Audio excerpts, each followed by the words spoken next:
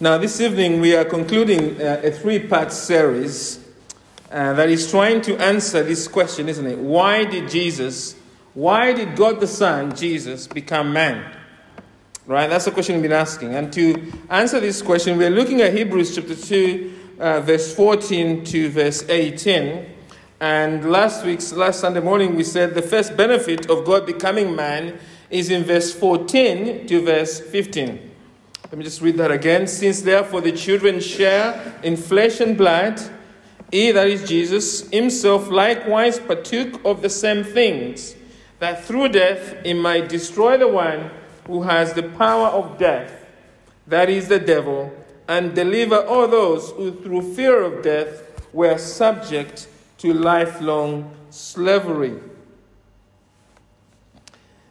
We said that the first benefit there that the writer of Hebrews is saying is that God became man in Jesus to destroy the devil by delivering us from the power and fear of death. Benefit number one. Why Christmas? That's the answer. To destroy the devil and by delivering us from the power and fear of death. The second benefit is in verse 16 to 17 of why God became man in Jesus. Verse 16 to 17 says, "For surely it is not angels that he helps, but he helps the offspring of Abraham. Therefore he had to be made like his brothers in every respect, so that he might become a merciful and faithful high priest in the service of God, to make propitiation for the sins of the people." We said last Sunday evening that the writer is teaching us that God the Son became man to offer up himself as a sacrifice for our sin. Right? That's the second reason God the Son became man. This evening, I want us to look at the third benefit in verse 17 to verse 18. These verses combined are teaching us that God became man in Jesus to suffer temptation as one of us, so that he can be our merciful and faithful helper when we are tempted. Verse 17, let's read that again. "Therefore he had to be made like his brothers in every respect, so that he might become a merciful and faithful high priest in the service of God, to make propitiation for the sins of the people. For because he himself has suffered when tempted, he is able to help those who are being tempted." Everyone experiences temptation all the time, including children of God. You know that, of course, isn't it? We are all tempted to sin against God every day, and I think possibly every hour, if not sometimes every minute. Temptations come to us in many ways, don't they? Clarence McCartney says, "In every circumstance of life, every lot, every association, every work, every pleasure, every hardship, there is a possible temptation." Think about that. There are temptations for the body, temptations for the mind, temptations for the soul. There are temptations of the appetite, temptations to be dishonest, selfish, evade our duties, disregard the rights of other people, temptations of being indifferent to other people's sorrows. We are tempted to be prideful, says McCartney, slothful, envious, suspicious, and slanderous to our neighbors. And even more dangerous, he says, we have temptations to doubt God, to have unbelief towards Christ. Sometimes some of our temptations can seem small to us, isn't it? But we need to remember that all temptations are serious because they may lead to sin. And there is no such thing as a small sin, so there's no such thing as a small temptation.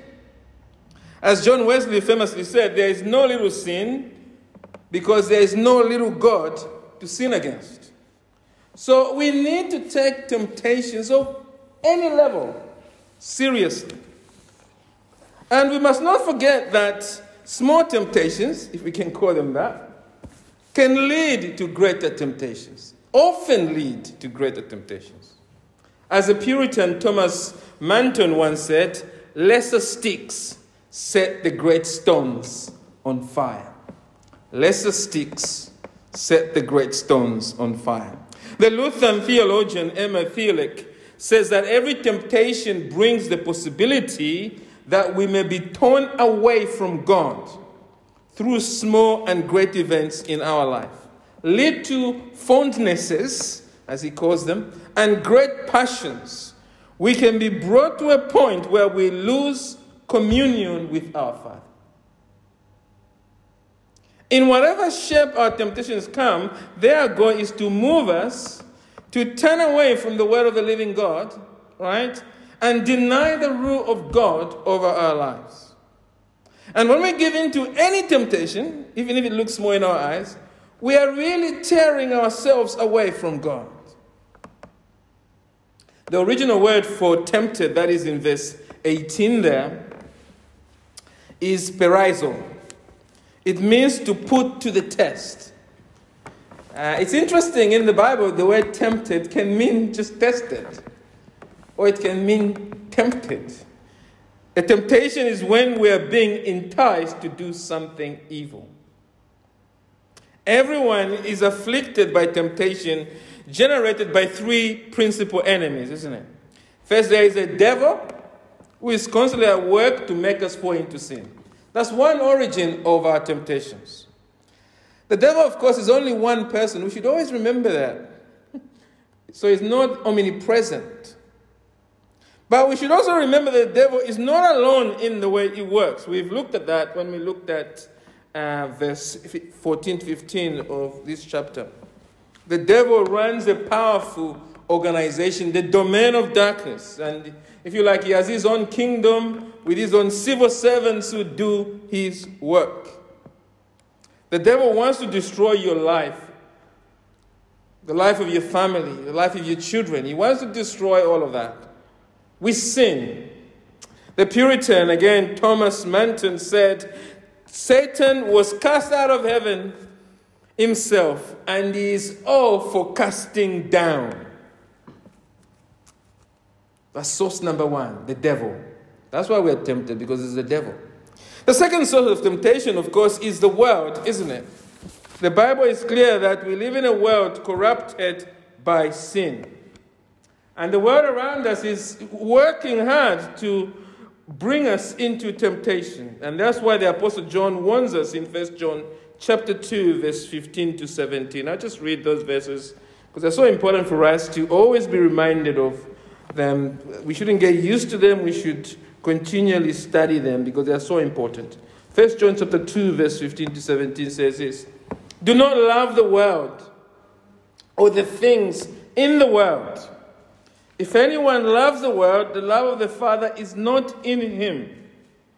For all that is in the world, the desires of the flesh and the desires of the eyes and pride in possessions, is not from the Father, but is from the world. And the world is passing away along with its desires, but whoever does the will of God abides forever. So the world tempts us, and this world that tempts us is not the world that God made and that part of the world that we can love in its broken state, but it's the world that we have made by our sin. The world made by the rebellion of our first parents and by our own daily, if you like, reenactments of that sin of rebellion in the Garden of Eden. That's the world that tempts us. So two enemies there, the devil, the world. Well, the final source of temptation is not from outside, it comes from within. Everyone has a fallen human nature. The Bible calls it the flesh. The heart of every human being is infected by sin. We might say our inner moral software is all corroded by our sin and filth. Even when we are regenerate, we still struggle with the flesh. Jeremiah 17 verse 9 says this: the heart is deceitful above all things and desperately sick. Who can understand it? The Lord Jesus, speaking in Mark 7, verse 21 to 27, says this: "From within, out of the heart of man, come evil thoughts, sexual immorality, theft, murder, adultery, coveting, wickedness, deceit, sensuality, envy, slander, pride, foolishness. All these things come from within, and they defile a person." To be human is to be tempted, because we face those three enemies: the world, the devil, the flesh. Now, it is true that temptations are not inherently sinful. Temptations by themselves are not inherently sinful, but because of our fallen human nature, most of our temptations are inseparable from sin. You should really repent of your temptations. That's my pastoral advice. Because your desires are bound up so much with sin that you cannot be confident that what you're being tempted against with, you have not already sinned by your desires. John Owen says this: "Let no one fear sin without also fearing temptation. Satan has put them so closely together that it is very hard to separate them." That's the Puritan John Owen. You see, the problem is that sin is not just something we do, it is our inner nature. It is the spiritual skin we wear. Our inner desires are tainted by sin. That's why often our temptations are inseparable from sin. And of course, resisting temptation is hard, isn't it? We all know this. I mean, you might think I don't need to preach about it, because we know that we find it easier to give in to temptation. The reason we sin is because it is costly to say no to sin. So that's one issue.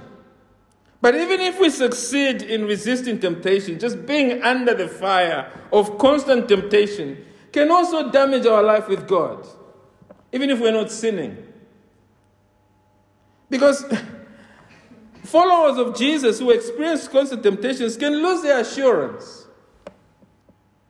I've been there. You can start asking, why is this temptation to me an issue all the time? Why can I not just not be tempted at all? And if you keep experiencing that, it can make you start doubting your life. You go, why is this even an issue for me? Well, I need to have moved past this. So, and that can make us start doubting, are we truly Christians at all? Thankfully, the Bible tells us that God has not left us by ourselves against temptation. Amen. He has given us God the Holy Spirit, who lives in each true regenerate believer. Help number one. Secondly, He has also given us the living word, the Bible, the sword of the Spirit. We must use the Bible to fight against temptation, as the Lord Jesus Christ did. And of course, you have prayer. Help number three. And perhaps help number four, you have fasting as well. And in this passage, we talk about another help God has given us. Verse 17 to 18. A super help. The main help, I would say. Verse 17 to 18.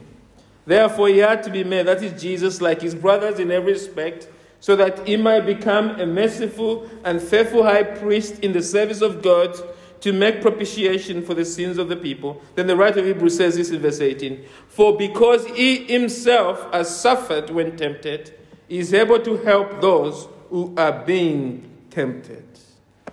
The help we have is this: God became man in Jesus to be our helper Himself. Jesus the man, to be our helper against temptation. The key point here is the humanity of Christ here. That's key for help here.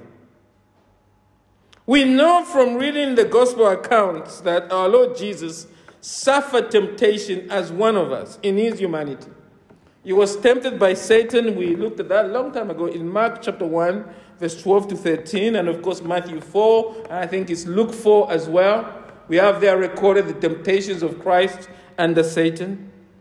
But of course, throughout the life of Christ was a life where he was constantly tempted because he was fully man.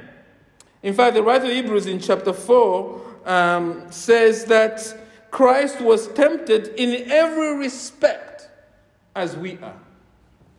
In every respect as we are. Jesus was repeatedly tempted in his human nature. He couldn't be tempted in his divine nature, but remember, Jesus is fully God and fully man, and the one person makes Jesus,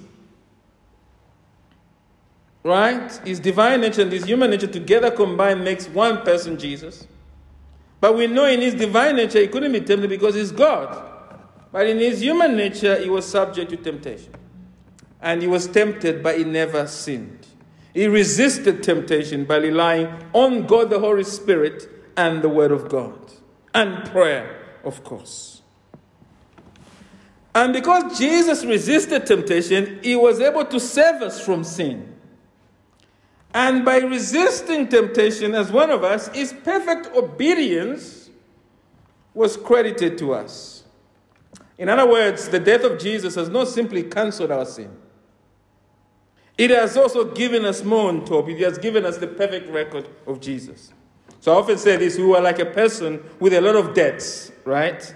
The death of Jesus cancelled our debts and then credited to us all the blessings of our Lord Jesus Christ on top. Bad credit record cancelled, plus a new positive credit record. We didn't have to build up a new one. Christ's perfect record is now credited to us. But here the focus in Hebrews 2 verse 18 is not the help that Jesus gave us on the cross. That is in verse 17 principally, but on the help Jesus gives us now against temptation. For because he himself has suffered when tempted, he is able to help those who are being tempted. Now, a few years ago, there used to be a TV show called Undercover Boss. Do you remember that? Undercover Boss. I don't know if he's still around. And the way it used to go is that in each episode, the CEO goes undercover, doesn't it? Doesn't she? Usually it was a lady, and they go in as a low-level employee of the company, right? And she changes her appearance. She takes on a new ID, new alias with a fictional backstory, right? To avoid being detected. And what she does is she spends a week working in various areas of her company. And of course, this exposes her to the challenges of the company that the company faces. And along the way, she gets to know the people who work there. And of course, she starts learning about their professional and personal life challenges. And my favorite part of the show was always towards the end. I loved it. I used to watch it every time I came from work. I can tell you, I think I'd seen every episode. I just loved it. When I come from work, I'll put it on. Because I always look forward to the end, right? This is what happens when you work in the city. You need to let off some steam. So I'll come at the end, put this thing on.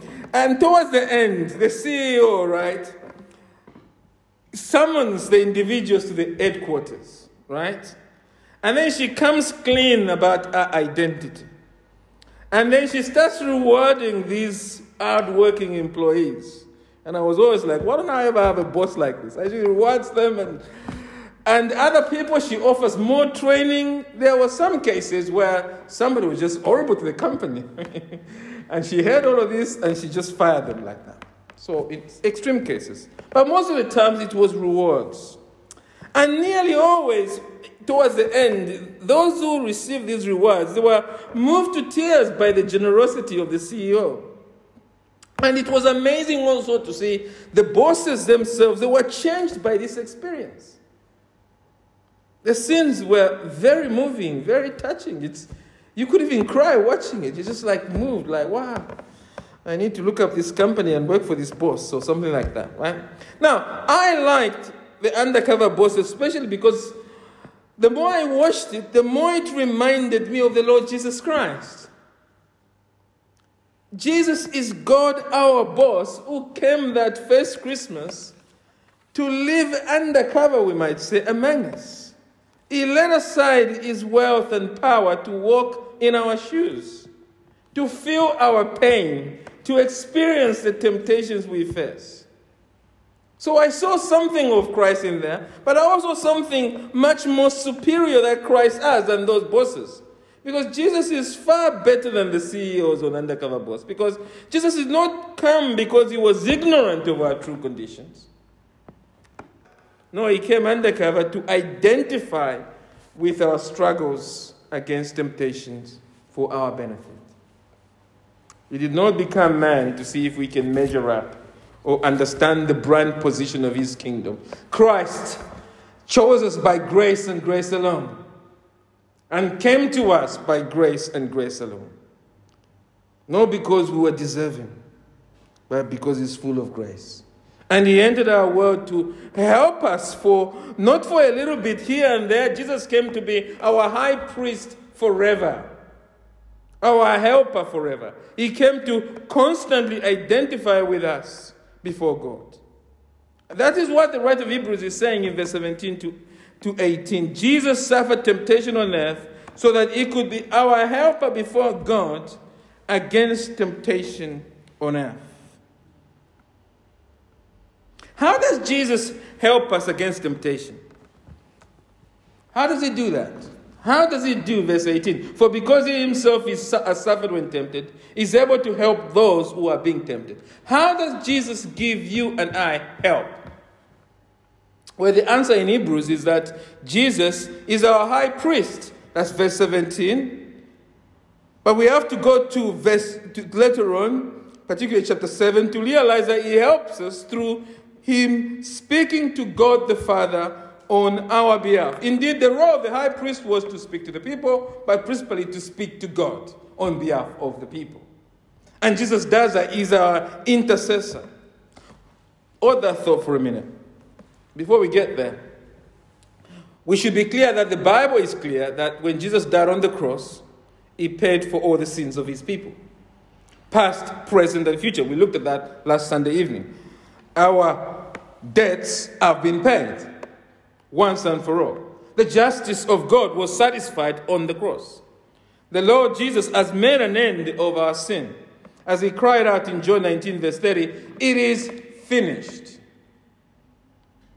The writer of the Hebrews, in fact, repeatedly assures us that this paying for sin was once for all sacrifice, isn't it? Or Hebrews 9 verse 26. But as it is, he has appeared once for all at the end of the ages to put away sin by the sacrifice of himself. Once for all, right? At the end of the ages, to put away sin by the sacrifice of himself. And I think Hebrews 7 verse 26 makes the same point. For it was indeed fitting that we should have such a high priest, holy, innocent, unstained, separate from sinners, and exalted above the heavens. He has no need, like those high priests, to offer sacrifices daily, first for his own sins and then for those of the people, since he did this once for all when he offered up himself. The sinless Savior offered himself up for us once for all. In other words, the sacrificial or the atoning work of our Lord Jesus is complete. But here's the thing, the cross was not the end of the saving priestly work of Christ. After making the final sacrifice for sins, Christ rose again. And the resurrection of Christ saves us, doesn't it? He ascended into heaven. His ascension saves us. And he sat down at God's right hand and sent God the Holy Spirit to us. And then Jesus continues now to make, what is Jesus up to? He's making intercessions or prayers to God as our high priest before God. And he's praying for you. Let's go back to Hebrews 7, isn't it? Hebrews 7 verse 23 to 25 says this, doesn't it? The former priests were many in number because they were prevented by death from continuing in office. But he holds his priesthood permanently because he continues forever. Consequently, he is able to save to the uttermost those who draw near to God through him. Listen to this, since he always lives to make intercession for them. The resurrected Jesus is now in the presence of God the Father, and he is there right now as our high priest to continue to make effective prayers for you and I. Jesus is praying for you by name. Now, you might want to ask the question, why do we need the prayers of Jesus if we've already been saved by the death of Jesus? Why? I think it's a question worth asking. Why? What is your answer to that? Why do you need his prayers when he's already died for you on the cross?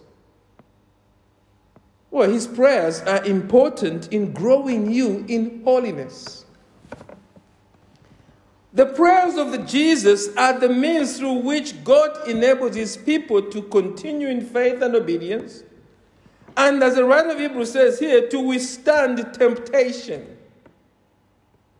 God has ordained that all his elect children should persevere in our faith to the end. And one way God does that is by Jesus praying for us by name before God. To put it bluntly, without the praying work of Jesus, our high priest, we have no hope against temptation and zero hope of growing in holiness. And without ongoing sanctification and holiness, we would have no assurance in our Christian life. Brother Rob just prayed that we'll be more holy. That's important. Why? Because if we're not growing in holiness, how can we have assurance that we're truly, God is at work among us, or God is at work in our lives? And if we're not growing in holiness, then our communion with God is forever marred by sin. It is hard to pray to God when you know there's a sin you're not dealing with. It breaks you. It makes you unable to serve, unable to do anything. But praise God that God the Son, Jesus, became man to suffer temptation so that he can be our merciful and faithful high priest before God, so he could pray for us against temptation. Christ is standing before God praying for you before his Father. Jesus, our high priest, is sending superpower prayers before the throne of God as your helper. Hebrews chapter 4, verse 15 to 16 makes this point, doesn't it? It's probably a verse that you're more familiar with than the one we are looking at this evening. It says, "For we do not have a high priest who is unable to sympathize with our weaknesses, but one who in every respect has been tempted as we are, yet without sin." And then the encouragement, "Let us then with confidence draw near to the throne of grace, that we may receive mercy and find grace in time of need." Do you feel encouraged, I wonder, when people tell you they are praying for you? Do you? Well, Sister Teo feels encouraged. If I'm honest, it depends on who's telling me they are praying for me. Right? It depends who's making the promise to me.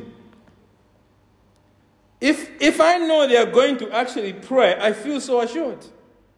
In fact, because I know that they are not just speaking Christianese to end our conversation. Sometimes that's the way we end conversation. We've had a chat. Oh, okay, yeah, all right. I'm praying for you. That's like, I got to get out of here. I got lunch to eat. Sometimes we're like that. But when I know that a person really takes prayer seriously, I feel so assured by that when they tell me they're going to pray for me. In fact, when I know that I'm talking to a serious prayer warrior, I don't even wait for them to tell me they're going to pray for me. I actually ask them to please pray for me. I occasionally ask people, please pray for me for this thing, or pray for me for that, or pray for my wife for this, or pray for Abigail for that. Because I know that's what I need.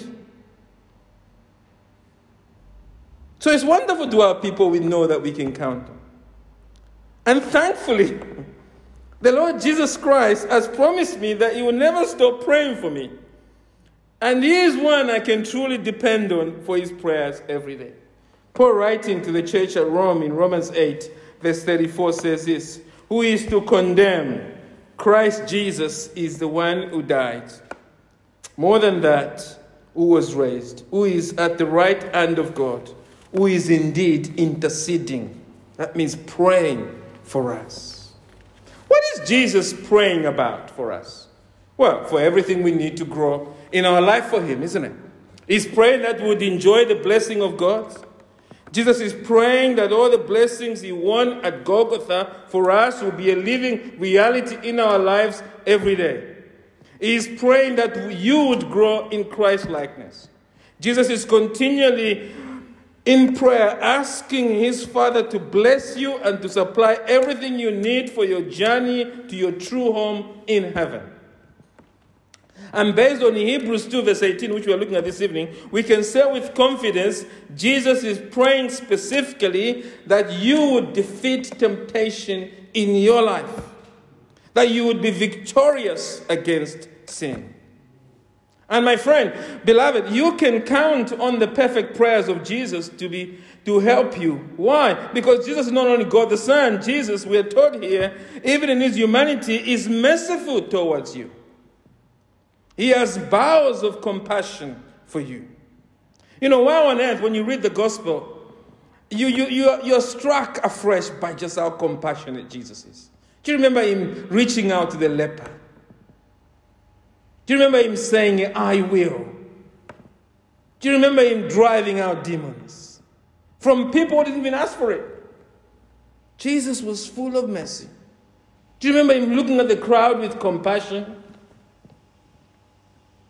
Jesus was always moved by the plight of those he encountered. And beloved, Jesus has not changed. He is still merciful to us, his children. The Puritan Thomas Goodwin says, let us feel how the heart of Jesus beats, and his bowels yearn towards us, even now is in glory. I, the Lord, changes not. Jesus is the same yesterday, today, and forever. And that is also the case for his mercy. It never changes. The mercy and compassion of Jesus for you is not some tired sympathy. You know, sometimes when I'm tired, like I've had a long week or a long day, I get tired and my daughter needs something from me and I still know that I need to help her, right? But my heart is just not in it. I'm helping her, but my heart is not in it. It is a help out of a sense of duty. She's not here, so obviously I can make that point, right? If she knows that, I think she wouldn't be very happy. But when I think of Jesus, the mercy and compassion of Jesus is always heartfelt. It is a co-feeling, a co-suffering, we might almost say. Christ sympathizes with us. Because even now in heaven, Jesus carries with him into heaven the memories of his suffering for you, so that he can now help you mercifully when you are tempted. Think of a friend I wonder, do you have a friend that you'd go to when you are being tempted, or you're just suffering, afflicted in some way? But I'm thinking particularly temptation. You're going through a deep sin. Do you have a friend that, I'm talking about human friend only, you can go to and just open up? We need people like that, isn't it? Think of a friend that is kind, gentle, merciful, and understanding. Those are the people we want to go to, isn't it? And if you are being burdened by sin in your life, you want to go to somebody that you know they're going to be kind to you, they're going to be gentle, they're going to be merciful, they're going to understand your struggle. It's nice to have people like that, isn't it? But our Lord Jesus is more than such a person. Because we're told Jesus is able to sympathize with you in every temptation. Because he too has suffered when he was tempted. The Lord Jesus has walked in our shoes. He not only remembers his own temptations, our Lord Jesus even now wears your humanity.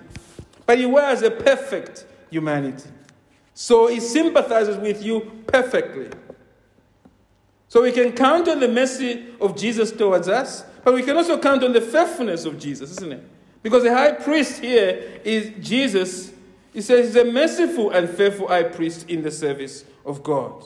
You and I can count on the faithfulness of Jesus to us. We know the Lord Jesus faithfully endured temptation to be our faithful high priest. And so you and I can know that Jesus will never leave us nor forsake us when we are tempted. He has proved himself faithful to God in coming to save us. So how is he going to abandon us now? How is Jesus going to abandon you now in your temptation when he's gone to the uttermost to save you? If you are like me, you know that you're often tempted to rest on your own power in face of temptation. And you always fail to keep sin at bay. But that's my experience anyway. And sometimes in our attempt to defeat one temptation, it's remarkable. In our attempt to defeat one temptation, what happens is that we end up falling in another one. Even when we defeat temptation, often we do it in our own power, so it just becomes self-reliant. That's what we're saying. We win one war only to lose another. We do these things because, you see, the pressure of temptation and the fear of failure often make us rely on our own resources to resist the devil.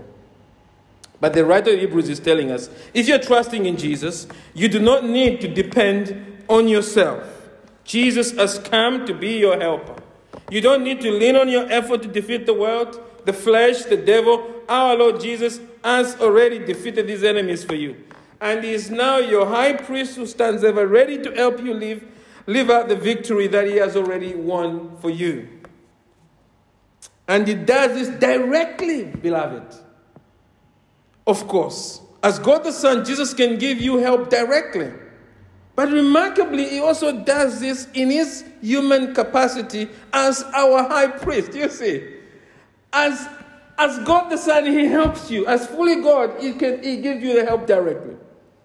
But even his humanity is working for you, because in his human capacity, he stands now as your high priest before God. His prayers, Jesus' prayers for me and you, are merciful and faithful. And God the Father hears his prayers for you and I, because that is why Jesus came. He came to pray for us. Jesus was born in our flesh that first Christmas to suffer temptation so that he can be our merciful and faithful helper when we are tempted. I just want to say the question for you this evening is simply this. Do you believe this truth of Christmas? Do you believe that God became man in Jesus to help you against temptation? Well, if you do, then first of all, two things. First of all, let this truth encourage you and comfort you that the Lord Jesus can never abandon you to your temptation. Perhaps you're feeling currently this evening overwhelmed and frustrated that you seem to always be facing the same temptations and failing against them. Perhaps you're not giving in to temptation, but you long for them to just go away. You want the Lord to take away these temptations out of your life. Maybe you're in a workplace where there's a colleague who does not dress properly, right? And you'd like that just not to be an issue. Or maybe it's just because you live in a sex-saturated society with temptation everywhere. I mean, there's stuff on social media that shocks you. And you just wish that you can log onto your Twitter account and everything that's coming up there is just all right. Or your Facebook account. And you're frustrated that why do I have to live in a world of so much temptation? Maybe you're in a work situation where you just want to tear your hair out with anger at the boss, right? Because the way they treat you is just a temptation to your own walk with the Lord. And you perhaps even feel like quitting. You wish things could be different. Or maybe you're just feeling mentally and physically exhausted. And you're increasingly tempted to be angry, to be bitter at life in general. Now, the pressures of these tests, isn't it? And temptation sometimes can make you feel distant from Jesus. Does Jesus really know the pressure I am under? Well, this passage is telling you, beloved, your Savior knows what it means to be fully human and face the barrage of temptation, to feel helpless, to feel cornered. And there's a kindred or fellowship of knowing someone has gone through the same thing we have experienced. Because it draws us more close to them. I've said this before, when I was at university, I had such great affinity with other African students. I did. Apart from the fact that we were trying to understand the Welsh accent together. Not a mean feat, I tell you. We're trying to understand it together. The other thing is we all paid $6,000 per year. And I'm telling you, we all felt the high cost of being in university and the cultural struggles we faced. The shared problems actually made it easy to ask help for each other. You know, you could go to your friend and say, I'm broke. Another African student. Because they understand. They know brokenness. But if they came from a posh area like Hampstead, how are they going to know your brokenness? They'll be like, what's going on? Come on, just uni. Call your dad. But of course, if you're coming from the situation I was coming from, you can't just call your dad. That affinity comforts us. We go to others with confidence. Are you facing a temptation in your life at the moment? Well, our Lord Jesus knows the pain of standing against temptation. We share that affinity with him. He became man for us. And Jesus will not dismiss your prayers. He will not shut his ears to your prayers because you share that fellowship, as I said, of humanity with him. And you are his child. So you can run this evening boldly to him and you can find the help and comfort you long for because Jesus is God becoming man to be tempted for your benefit. And so the first truth is that this should comfort you to run to Jesus. The second thing is that this truth should give you a fresh resolve, isn't it? To put sin to death. You have all the help you need. You have all the help you need to put sin to death. The Holy Spirit, the Word of God, prayer, the Lord Jesus. Oh, beloved, one more help you need. God has also given you a new heart. Oh, there's no excuse now. You must resolve to put sin to death. Because you have all the help you need if you're truly regenerate. And that's the question. Are you truly regenerate? And if you are, what you need then is to bring your temptation honestly to God. And listen to me. We're not going to go through the 6 steps of putting sin to death. We dealt with that in Colossians. We might return to that. But I think just want to emphasize, you need courage. You need courage to take practical steps to put sin to death. Do you have a problem with digital fornication or digital idolatry? Well, get rid of your mobile phone. It's going to cost you to get rid of that mobile phone and stick to your landline or get a landline. But you know Jesus is worth more than you keeping your mobile phone, so get rid of it. If it's a source of temptation. Go back, step back to the 70s and 60s and keep that landline phone. Jesus is worth it, is it not? Heaven is worth it, is it not? Do you have friends who are always leading you to think less of Jesus? Or they're just not encouraging you in godly things? They are planting ungodly thoughts in your head? Beloved, get new friends. If that's the issue, get new friends. You see, we can do this for every temptation. The point is, the problem is not that we are helpless victims against sin. We have in Jesus a perfect and complete helper. The question you and I have to ask is Jesus worth it? Is Jesus worth me giving up all of these things so that I can be right with Christ and live for him? The problem is that you are still in love with the sin that's afflicting you. Don't delude yourself. So this evening, confess your love of sin. Tell the Lord to remove it, to give you strength to take practical actions. Practical action. Courage is what you need. Confess your cowardice. Sin is cowardice. We sin because we are coward. We are not able to bear the cost of standing against sin. Jesus is the bravest man who ever lived, and we see that not only in Gethsemane, but we see that in the wilderness. So go to Christ. Ask him to give you fresh courage. Confess your cowardice. Tell the Lord to remove sin from your life and give you fresh courage to take practical action to kill sin. Beloved, we have lived long enough in this world already. We've sinned long enough. At the same time, we do not have long left in this world. We have a heaven before us. And we must be determined to not carry on in sin. not allowing ourselves to lead ourselves into temptations. Let us remember this Christmas that God became man in Christ to be our helper against temptations. And let us not work against our precious Lord Jesus. Let us be on his side and let us look to him to help us. Now, if I had more time, I would have told you how this application, this passage can also help us on what we need to be doing to help one another. And I think what I learned from this is an extra, if you're still listening, is that Jesus stands there as our high priest and intercessor. And I think we need to learn from him in terms of how we relate to each other. There's only one high priest, but we are also here as priests to each other before God, to minister to others. How do I help if my wife is struggling in sin? I must follow Jesus' template. I must be full of mercy towards my wife, full of faithfulness towards my wife still, and I must pray for my wife. Because Jesus' great work at present in his humanity is prayer, isn't it? That's how we help one another. How do I help Brother Chidi if he's struggling? Same thing.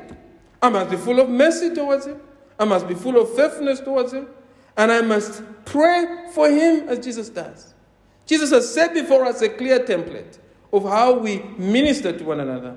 And I wanted to say more about that. And there's a lot more to say about that. But we shall end there. I'll leave it to you to reflect on that as a pastoral direction for us as a church to think about how best we can also learn from this text on how to live in our marriages, in our relationships with other people in the church, in the world we live in, even in the way we parent.